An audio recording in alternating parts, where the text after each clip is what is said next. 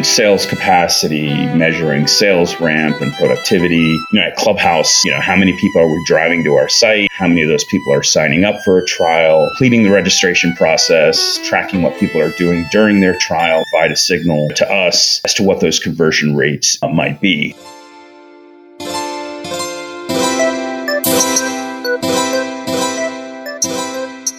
Hello, and welcome to another episode of The Backbone, a podcast exploring the journey of finance and operations within tech companies. I'm your host, Shabam Data, at Shabam on Twitter. If this is your first episode, welcome, and thanks for checking it out. For those returning listeners, I'm so glad you're here. I hope that you've subscribed, rated, and reviewed the show on whichever platform you're hearing this now. It would mean so much to me and help spread the stories of these amazing finance leaders we feature on The Backbone. On to the show today, I'm thrilled to welcome Amar Shrivastava, VP Finance at Clubhouse, a project management platform for software development that brings every team together to build better products. At Clubhouse, Amar is responsible for the finance, legal, and HR functions. He has spent most of his 20-plus year career working with early-stage VC-backed companies. In his prior roles, he has generally been the first operational hire brought on to build out the G&A functions. He has worked with some of the most prominent VCs in the business, including Battery Ventures, JMI Equity, FirstMark Capital, Intel Capital, Union Square Ventures, and Spark Capital. Amar received his BA in business at Virginia Commonwealth University. He then went on to complete his executive MBA at Rutgers University. And so without further ado, let's hear from Amar Shrivastava, VP of Finance at Clubhouse.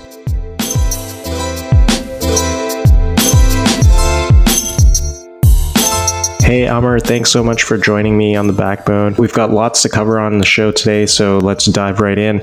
You've been in the tech space now as a finance leader for over 15 years.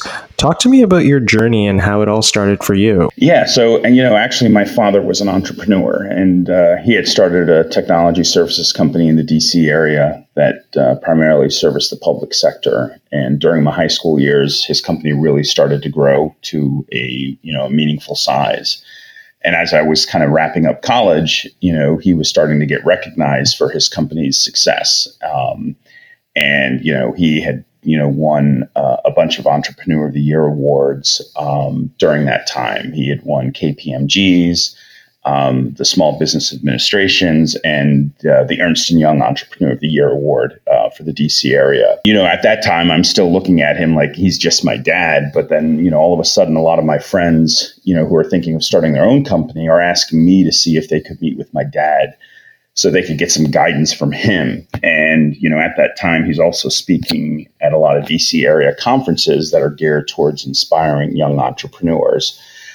And, he always made it a point to carve out time to speak with those, hoping to kind of inspire, kind of that next wave of rising entrepreneurs. And, I think after seeing my dad grow his business out of our basement of our house to, over 600 people at its peak, I think it kind of inspired me as well in wanting to help build a high growth company. And in the mid 90s, he wanted to venture out into the private sector, and he asked me to help him start that venture with a couple of other people.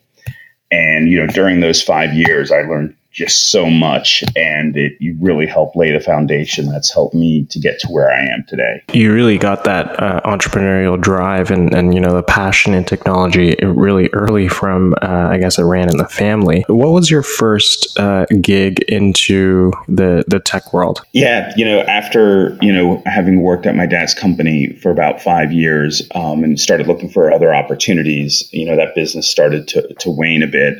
I think it really helped me sort of understand the importance of the back office, and, having sort of led that function in that company, for as long as I did, I felt like I had, a really broad set of experience in the back office. And so as I was looking for other opportunities, I kind of, my first, kind of VC backed company was with a Redpoint backed company.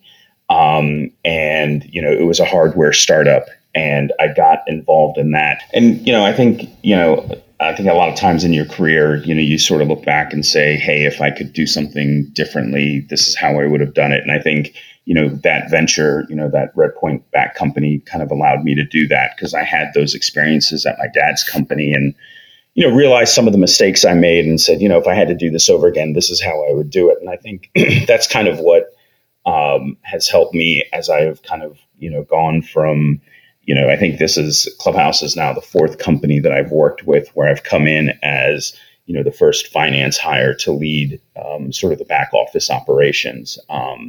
And so I think, each step of the way, as I've kind of moved into my career, there are obviously things that you continue to learn and things that you iterate and do better. And I think, having worked there and then, the last company I was at, Schoology, which, again, came in early employee, was there for 6.5 years and just saw tremendous growth and learned a tremendous amount. And, I think Clubhouse sort of gives me that opportunity to also kind of, look back and say, hey, the things that I did at Schoology, what would I have improved upon now? And so, I think I've been fortunate enough in my career that, I've been able to kind of take the learnings of all the different experiences that I've had and, continue to iterate on them and improve, the back office efficiencies at those companies that I go to. We'll talk a bit more about your experiences at Schoology, but before we do that, tell me a bit more about Clubhouse software. What does the company do and what is it all about? Clubhouse is a project management platform,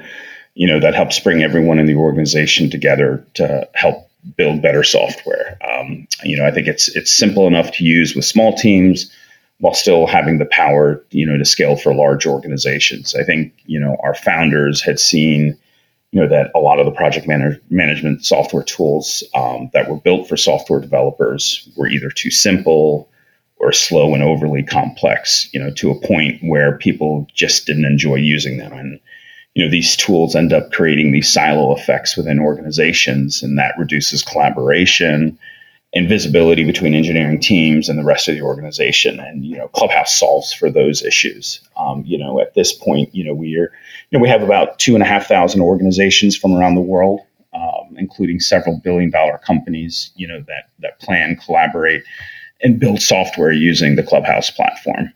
Helpful to understand what the company does. Prior to Clubhouse, like you said, you were at Schoology. While both are SaaS companies, the go-to-market approach for each company is slightly different and nuanced.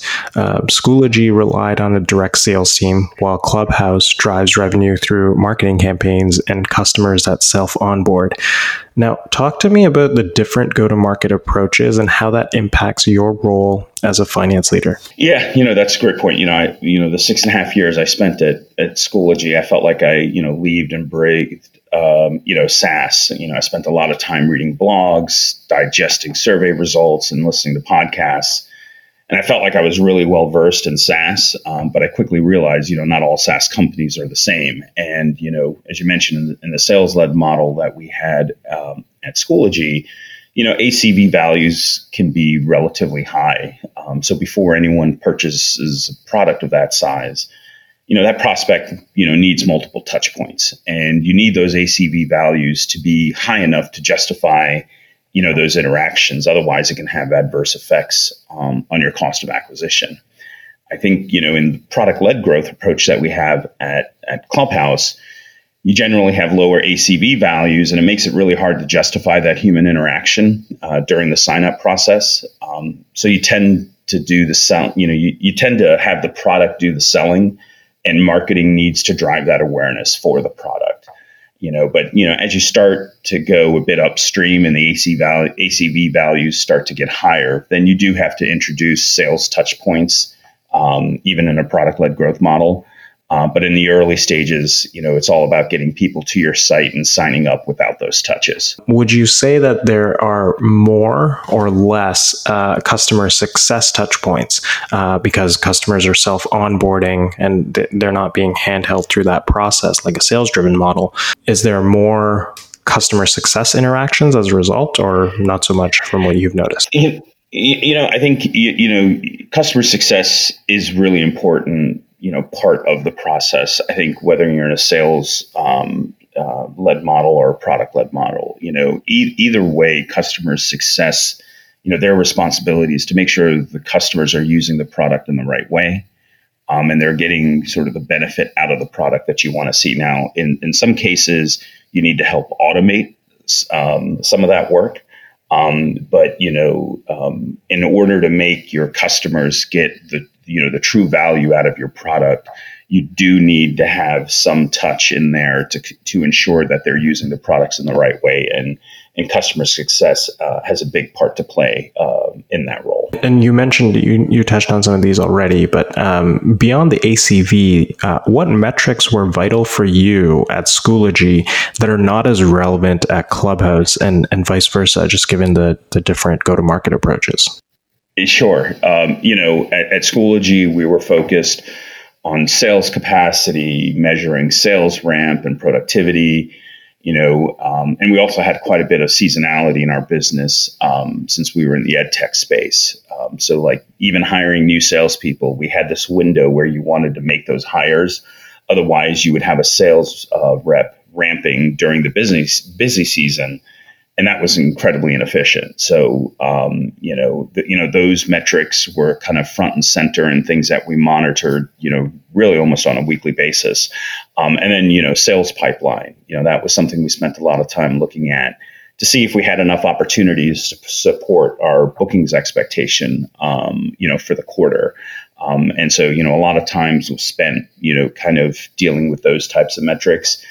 At Clubhouse, it's all about, how many people are we driving to our site? How many of those people are signing up for a trial? How many people, are completing the registration process, tracking what people are doing during their trial to provide a signal, to us as to what those conversion rates, might be. Now, as we continue to see more and more larger companies trialing our platform, we do see the need to hire salespeople to help, service those higher ACV prospects. But, the bulk of our conversions, are marketing driven at this point. It almost seems like, as you were explaining that, as I'm visualizing the funnel, both companies and both go-to-market approaches follow a funnel. However, the drivers of that funnel and the conversion points are slightly different and nuanced. And I guess that's what dictates the metrics that you monitor and track. Yeah, that's exactly correct. And so at Schoology,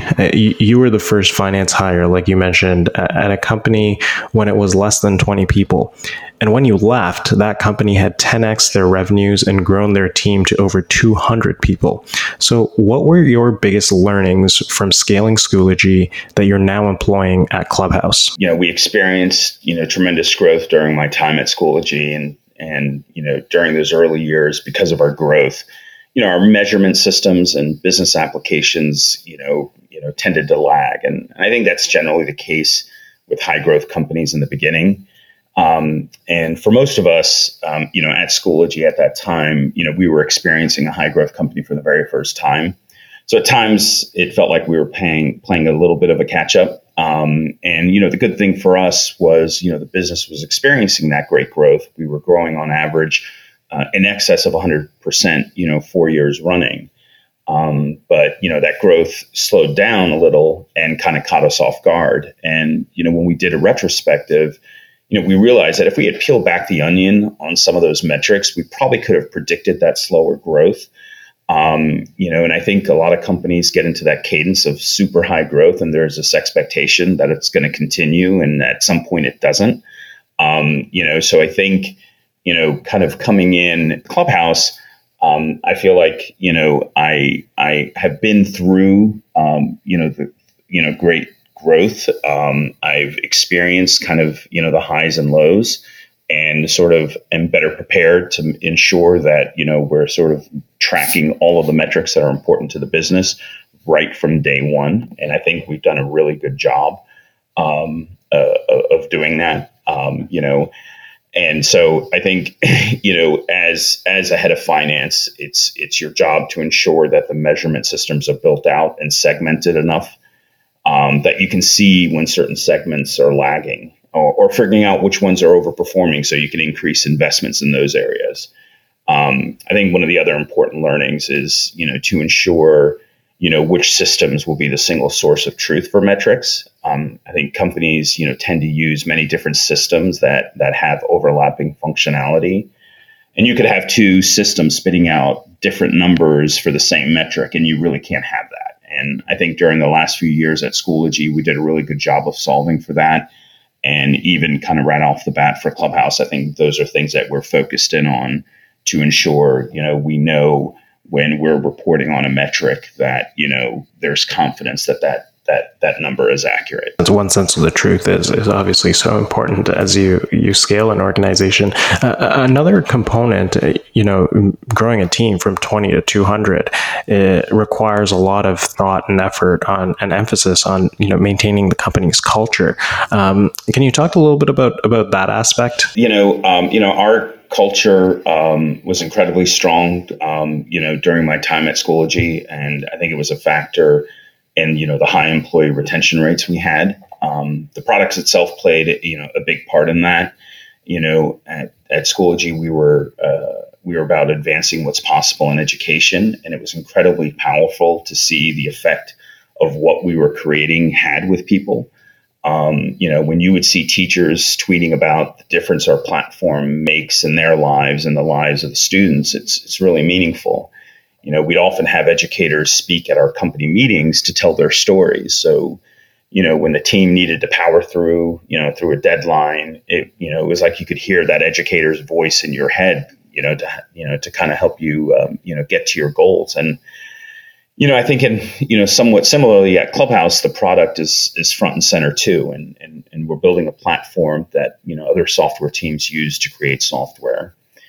And, almost all companies have software to help drive their business. And so we're constantly getting, hearing praise from engineers telling us how much joy they get from using our product. And that group tends to have a really high bar. So, I think with both of those experiences, having a product and a strong mission, helps to kind of build that culture and build a strong culture. Yeah, for sure. Couldn't agree with you more on that. Being close to the front line of the actual customers that are using the product and getting feedback from them, not only from, I guess, not only for teams that are more customer facing, but throughout the organization. Like you mentioned, having educators come in and speak about their stories. I think that truly resonates throughout everyone within an organization, because you can feel a little bit more closer to the product and what you're building for, even if you're not directly engineering or development for that product directly. You can at least feel the scale and the scope of the solution and get a true sense of purpose as to why you're there.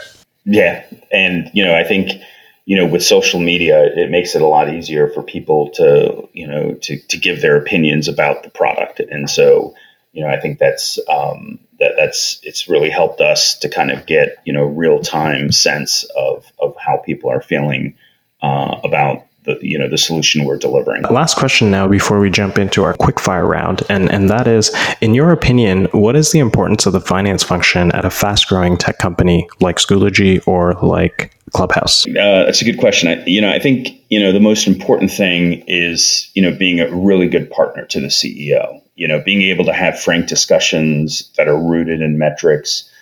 I think there are times when people can, focus in on, the great things that are happening within the business. And, the head of finance has to be able to, evaluate all components of the business. And there are always parts of the business that aren't performing as planned. And, to be able to, to do that job effectively, I think I referenced some of these in my earlier responses, but you have to ensure, you have solid measurement systems in place and that are trusted. And, to be effective, you have to be able to have those discussions and have those conversations. And, I think, those are best done when they're supported by the numbers. Yeah, the numbers and data are definitely something that can provide the facts when, especially, in a founder-led organization, there's a lot of maybe gut instinct. It's like, hey, we should do this. Yeah, we should do this because it feels right. But then I think as a finance leader, you almost have the duty to be able to prove or disprove that gut feeling with numbers and fact checking. Yeah, that's exactly right. What I'd like to do now is jump into our quickfire round. And the way this works is I'll ask you some questions and you'll have 10 to 15 seconds to respond to each. How does that sound? Okay, great. All right, let's do it. So what's your go-to online resource for all things startup finance or growth finance related? Yeah, so, I think, and I hear this from a lot of folks on your podcast, but I think, David Skokes, Pacific Crest Surveys, his blogs, I think are, sort of like the Bible when it comes to SaaS. I think Tomas at Redpoint has a great blog as well. Bessemer has great content as well as HubSpot. Yeah, for sure. There's some great resources that you mentioned there. What's your favorite productivity hack? I'm a real fan of OneNote, the Microsoft tool. I've just found that it is a great way to kind of, put in all of my notes, whether they be from interviews, meetings, and things like that. But, I find OneNote to be very easy to use and to be able to kind of gather everything that I need to track. That's great. And what's one thing you don't leave the office before finishing? I always like to think of one thing that I wished I would have accomplished that day, but didn't. But then I immediately follow it up with one thing that I did do that was impactful. I feel like I used to do the former and would just focus on the negative. And over the years, I've tried to end things on more of a positive note. So I kind of take a look back at the things that I did that day that I was really happy to get done. That's great. So like a moment just to reflect on one thing you wish you could have accomplished and then finishing it up with one thing that you have accomplished. Yeah. That's great. I think I might start using that myself. What's one tech jargon that makes you cringe? I think when I hear when people are describing their company as disrupting their space, I think that's probably the one thing that probably gets to me the most. It seemed like there was a time where everybody was disrupting their space, and it just got so overused that that's probably the one that gets to me the most. Yeah, for sure. I've heard that one as a response many a times, and I see it as well. So I agree with you on that one. And lastly, what's the best advice that you've received so far in your career? I don't know if my dad sort of ever, told this to me directly, but, I always saw him learning, even when he was sort of on the back end of his career, I would always see him reading, trying to digest information, learn different aspects of the business. So we would kind of help him make better decisions. And I think I've tried to emulate a bit of that. Since I have a fairly long commute getting into New York City, it's about an hour and 40 minutes each way. I make it a point to spend some of that time, listening to podcasts, reading a blog, trying to hear about other people's experiences. And so I think just, constantly wanting to learn and wanting to kind of, help inform yourself so you can be a better partner to the CEO and the company to make those decisions. I think kind of having that constant urge to want to learn is probably the best advice I've got. That's great. That's great advice for sure. Well, thank you, Amar. Really appreciated your time and your conversation and discussions around different go-to-market approaches for SaaS companies.